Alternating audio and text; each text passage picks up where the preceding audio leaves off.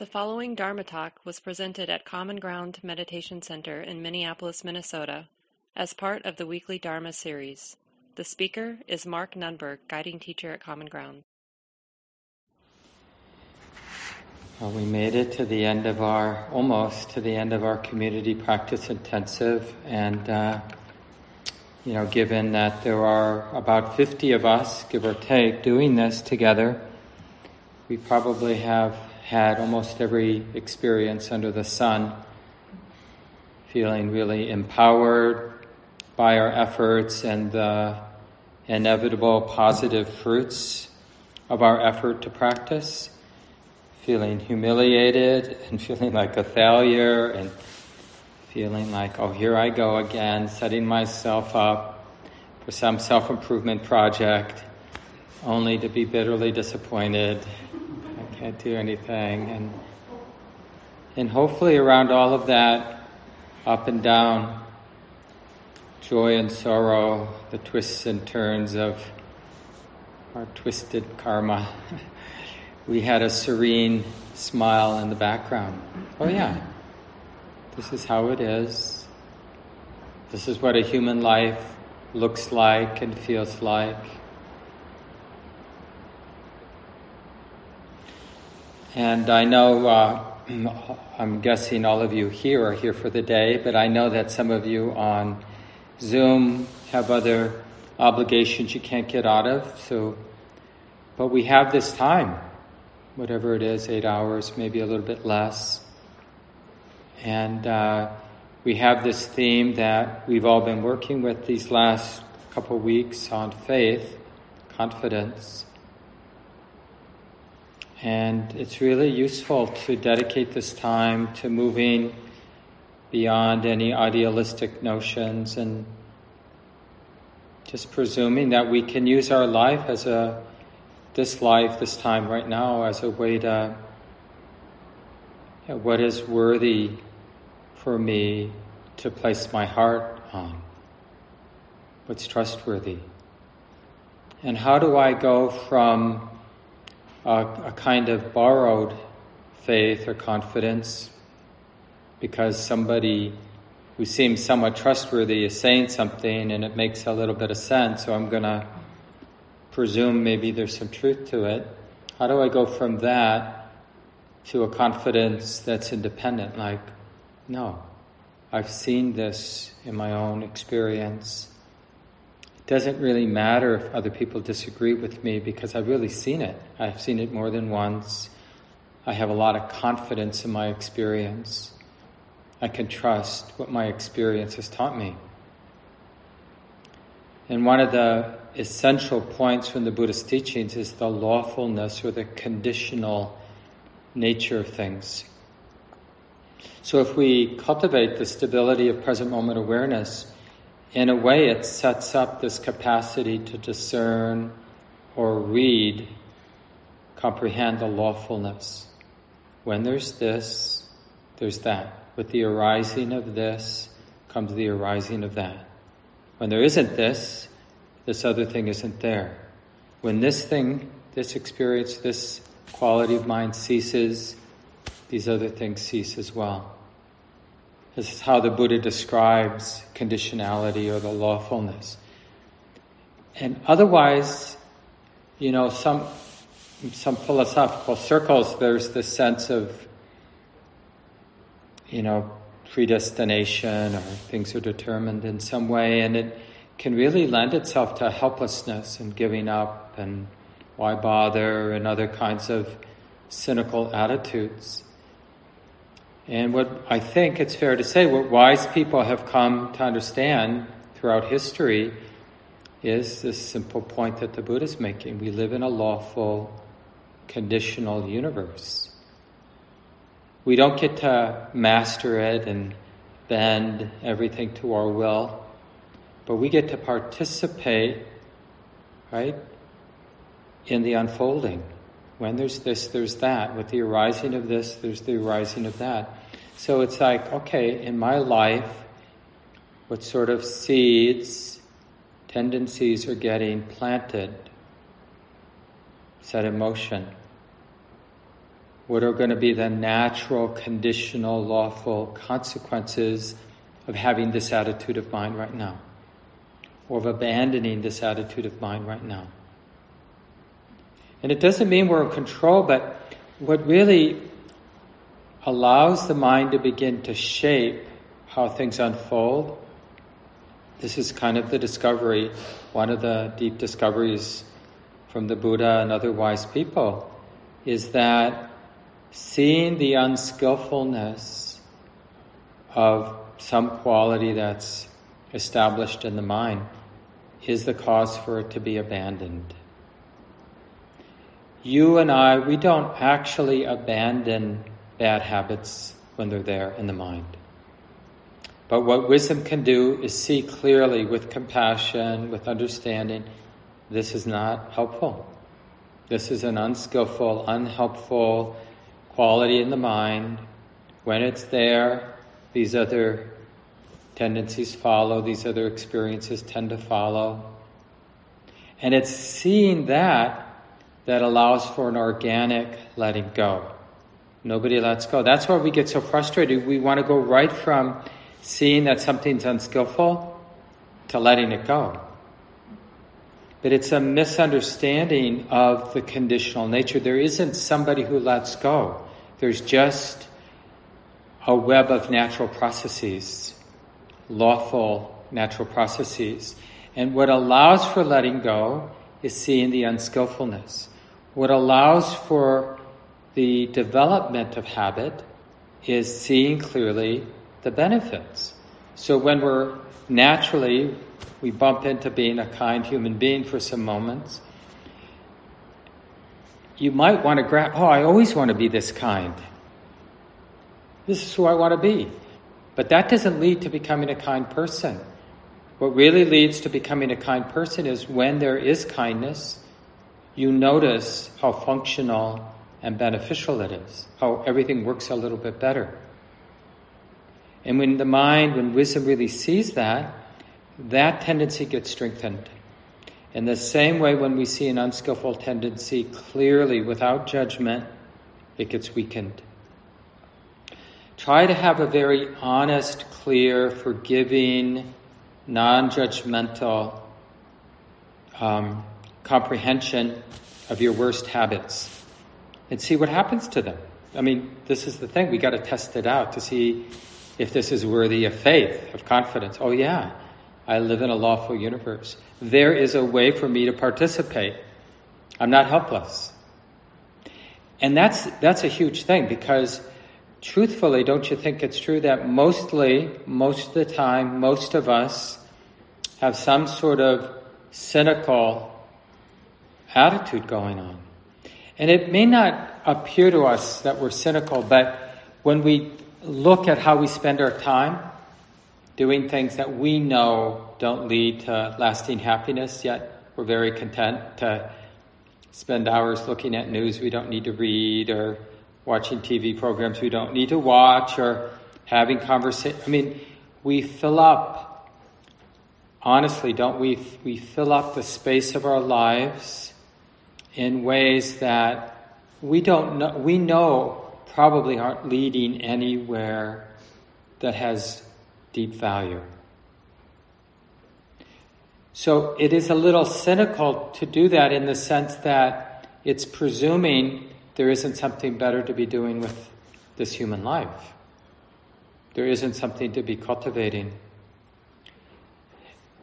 And as the Buddha says, cultivating something that delivers in the beginning, the middle, and the end. It's not like, well, you got to cultivate it for about 100,000 lifetimes, and then you get your delivery. All the good stuff comes. But the whole point is that the benefits roll along as we're doing it, because it's lawful. Just like, even in little ways, with my mind, I get a little "oh poor me" story going in my mind, which is not uncommon for the way this mind's conditioned. And if even in a little way my mind begins to indulge that "oh poor me" story, the grip is right there. Like it's like a perfect feedback. Like that. Now that doesn't mean we notice the heaviness and the tightness of the "Oh poor me" story, because we're seduced by the surface level of the story, "Oh poor me," and I mean really, "Oh poor me," right? So wisdom isn't able to sort of feel into the natural, inevitable consequence of the "Oh poor me" story. That's right there, in that moment, not later. And it's the same thing with any movement towards clarity, towards calm, towards forgiveness, towards kindness, towards a more inclusive presence, openness. The releasing of any psychic weight, the freedom from the grip, is apparent right in the beginning, in the middle, and the end. Right? So this really goes to the heart of how we practice, is we need the stability of present moment awareness to be able to read cause and effect, the conditional nature. Because it's only then when the feedback mechanisms are discernible. And then the whole awakening, liberation process, whatever you want to call it, it happens on its own, but it depends on the heart, the mind is stable and sensitive enough to be in touch with the natural feedback mechanisms.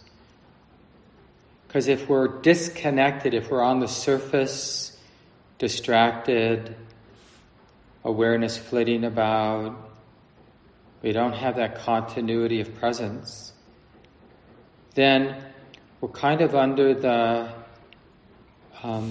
power of whatever whim, whatever idea has gotten to the forefront of the mind, and it's, in a sense, disconnected from the lawfulness of cause and effect. There is no wisdom without the mind, wisdom discerning cause and effect, the conditional nature. Otherwise, it's like we're holding to an idea. The idea may be relatively toxic or it may be relatively skillful, but there's really, even if it's a relatively skillful idea, oh, I should be kind. But for my mind to grip it as sort of like a truth to cling to doesn't help me become a more kind human being. In fact, funny things start to happen, like somebody makes us angry, and so we get angry at them. You ruined my kindness. I was aspiring to be a kind person, and you made me angry. How dare you? I mean, really ridiculous stuff like that happens.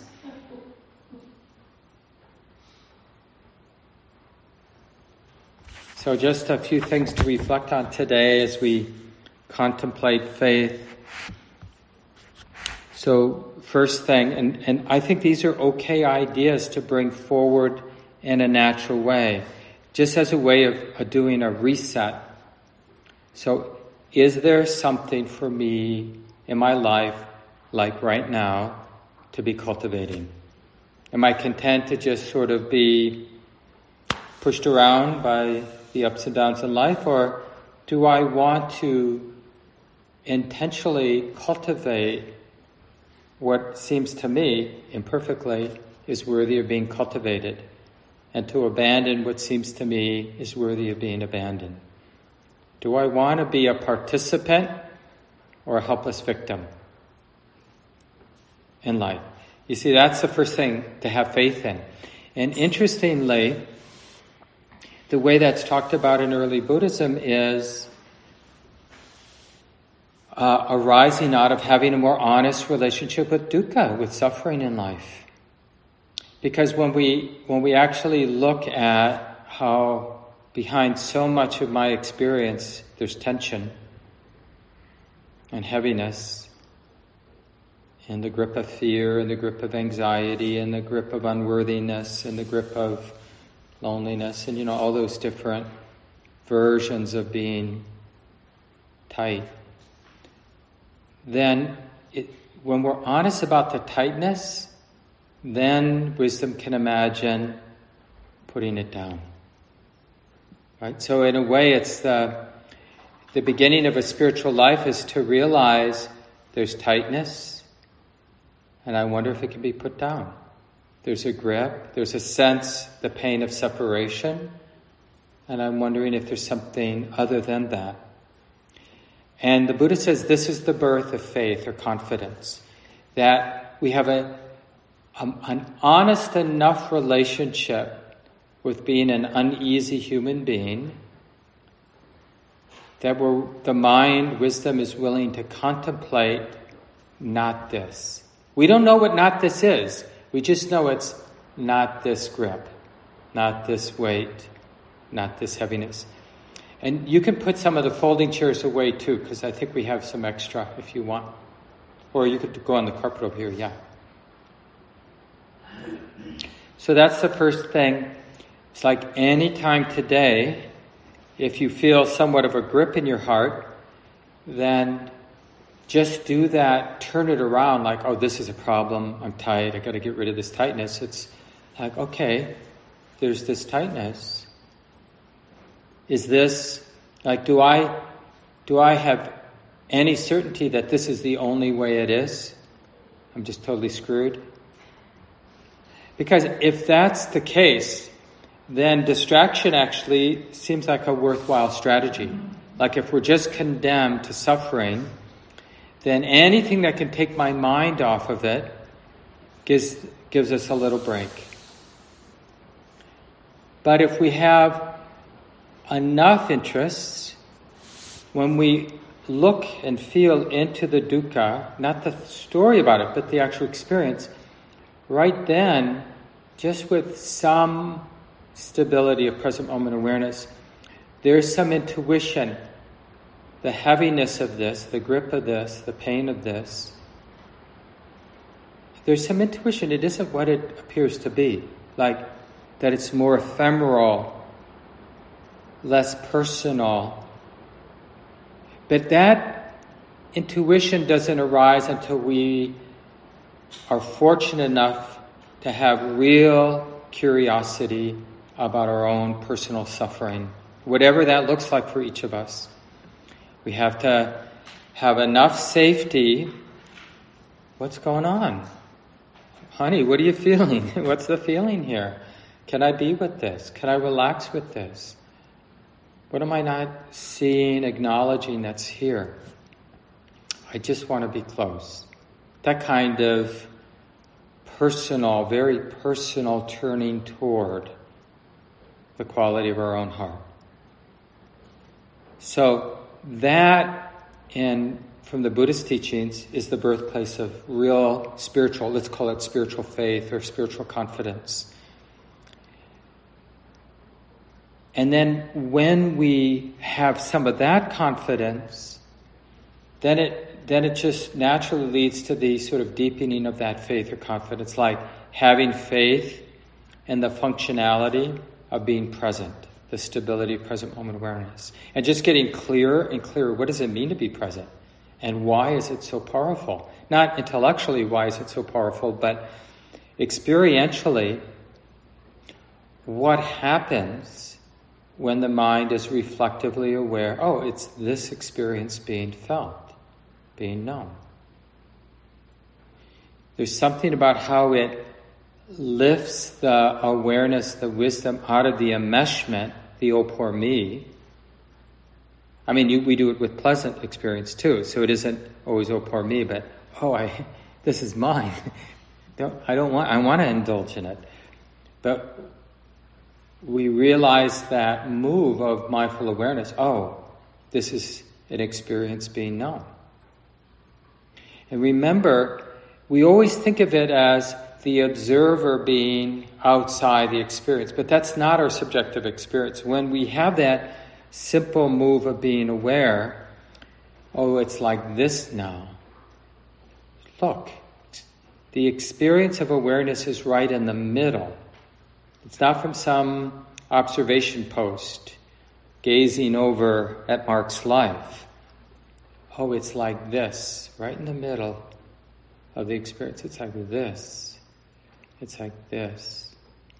And so another place for confidence and faith is just the functionality of being able to do that, to go from distraction to a moment of mindful awareness. It's like this now. This is an experience that's being felt, that's being known. And if there's an attitude about that, this attitude is being known and being felt, here and now. And if the mind has some real doubt, like, what's the point? This doubt is something being known, here and now. And the key about that development of faith and awareness is to see that it's always available. It always is the next seed to plant. Oh, this is being known. So that's the second thing. So the first is about dukkha, an honest relationship with dukkha, and intuiting, I don't really have evidence that I'm totally condemned to suffering. Maybe there's dukkha, and there's a letting go of dukkha, a releasing of. And that's how the Buddha summed up his teaching. I teach dukkha and the ending of dukkha. Suffering and the release of suffering.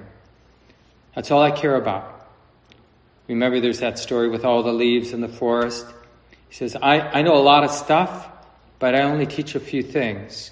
Suffering and the end of suffering. Because that's all that's relevant to human beings. That's what human beings care about. They don't care about mystical truths about, like I was reading, it always comes up every once in a while, like, are we all in a simulation, like a virtual reality? It's like, no, what we care about is, this heart's in a grip. Can it release? And when our heart is released, a lot of these things don't matter. If we're in a simulated universe or multiverse, and we just find that when the heart is released, at least to some degree, all the wholesome qualities of kindness and caring about each other and taking care and addressing the pain and injustice, it just comes naturally to the mind. It's not forced. Just a couple more points before we do some sitting together.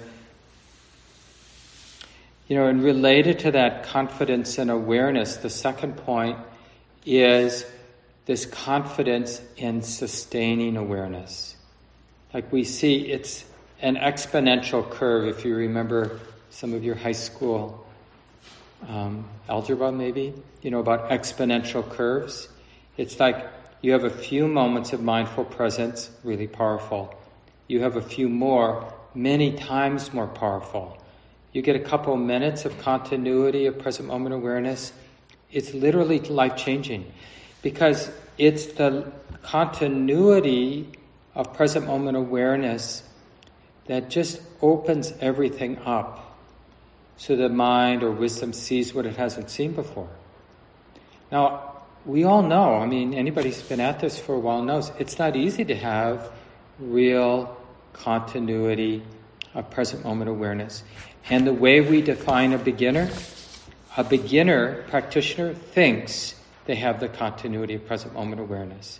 And an experienced Buddhist meditator doing this kind of practice knows how unusual and powerful having the continuity of present moment awareness is. It's life-changing when you get some continuity. Because secrets can't be held when there's continuity of awareness. There are no lies. No hidden sacred cows in our own mind. Everything is stripped away, opened up.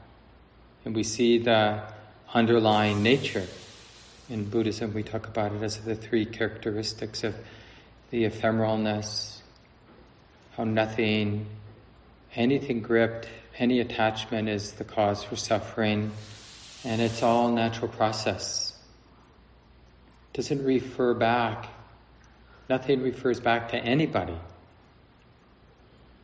And we can know that intellectually, but it's a completely different world to see it directly. It really deeply undermines the habit of framing things in a self-centered way, which is so liberating. And the last thing I want to say is just kind of goes back to what I was saying earlier about the pleasure as an essential part of the feedback mechanism. So when we have some confidence that there's something to cultivate, some seeds to plant, some way to use my mind, to use awareness, and really get clear, have faith in the power, the usefulness of mindful awareness and the continuity of mindful awareness, then to find our way, to follow the path, we rely on pleasure. But not the pleasure we get from seeking out nice sense experiences, which is real. There are pleasures when we gratify our sense desires, no doubt about it. We don't want to deny or belittle. Even hearing the sound of the rain is a pleasure we should take advantage of.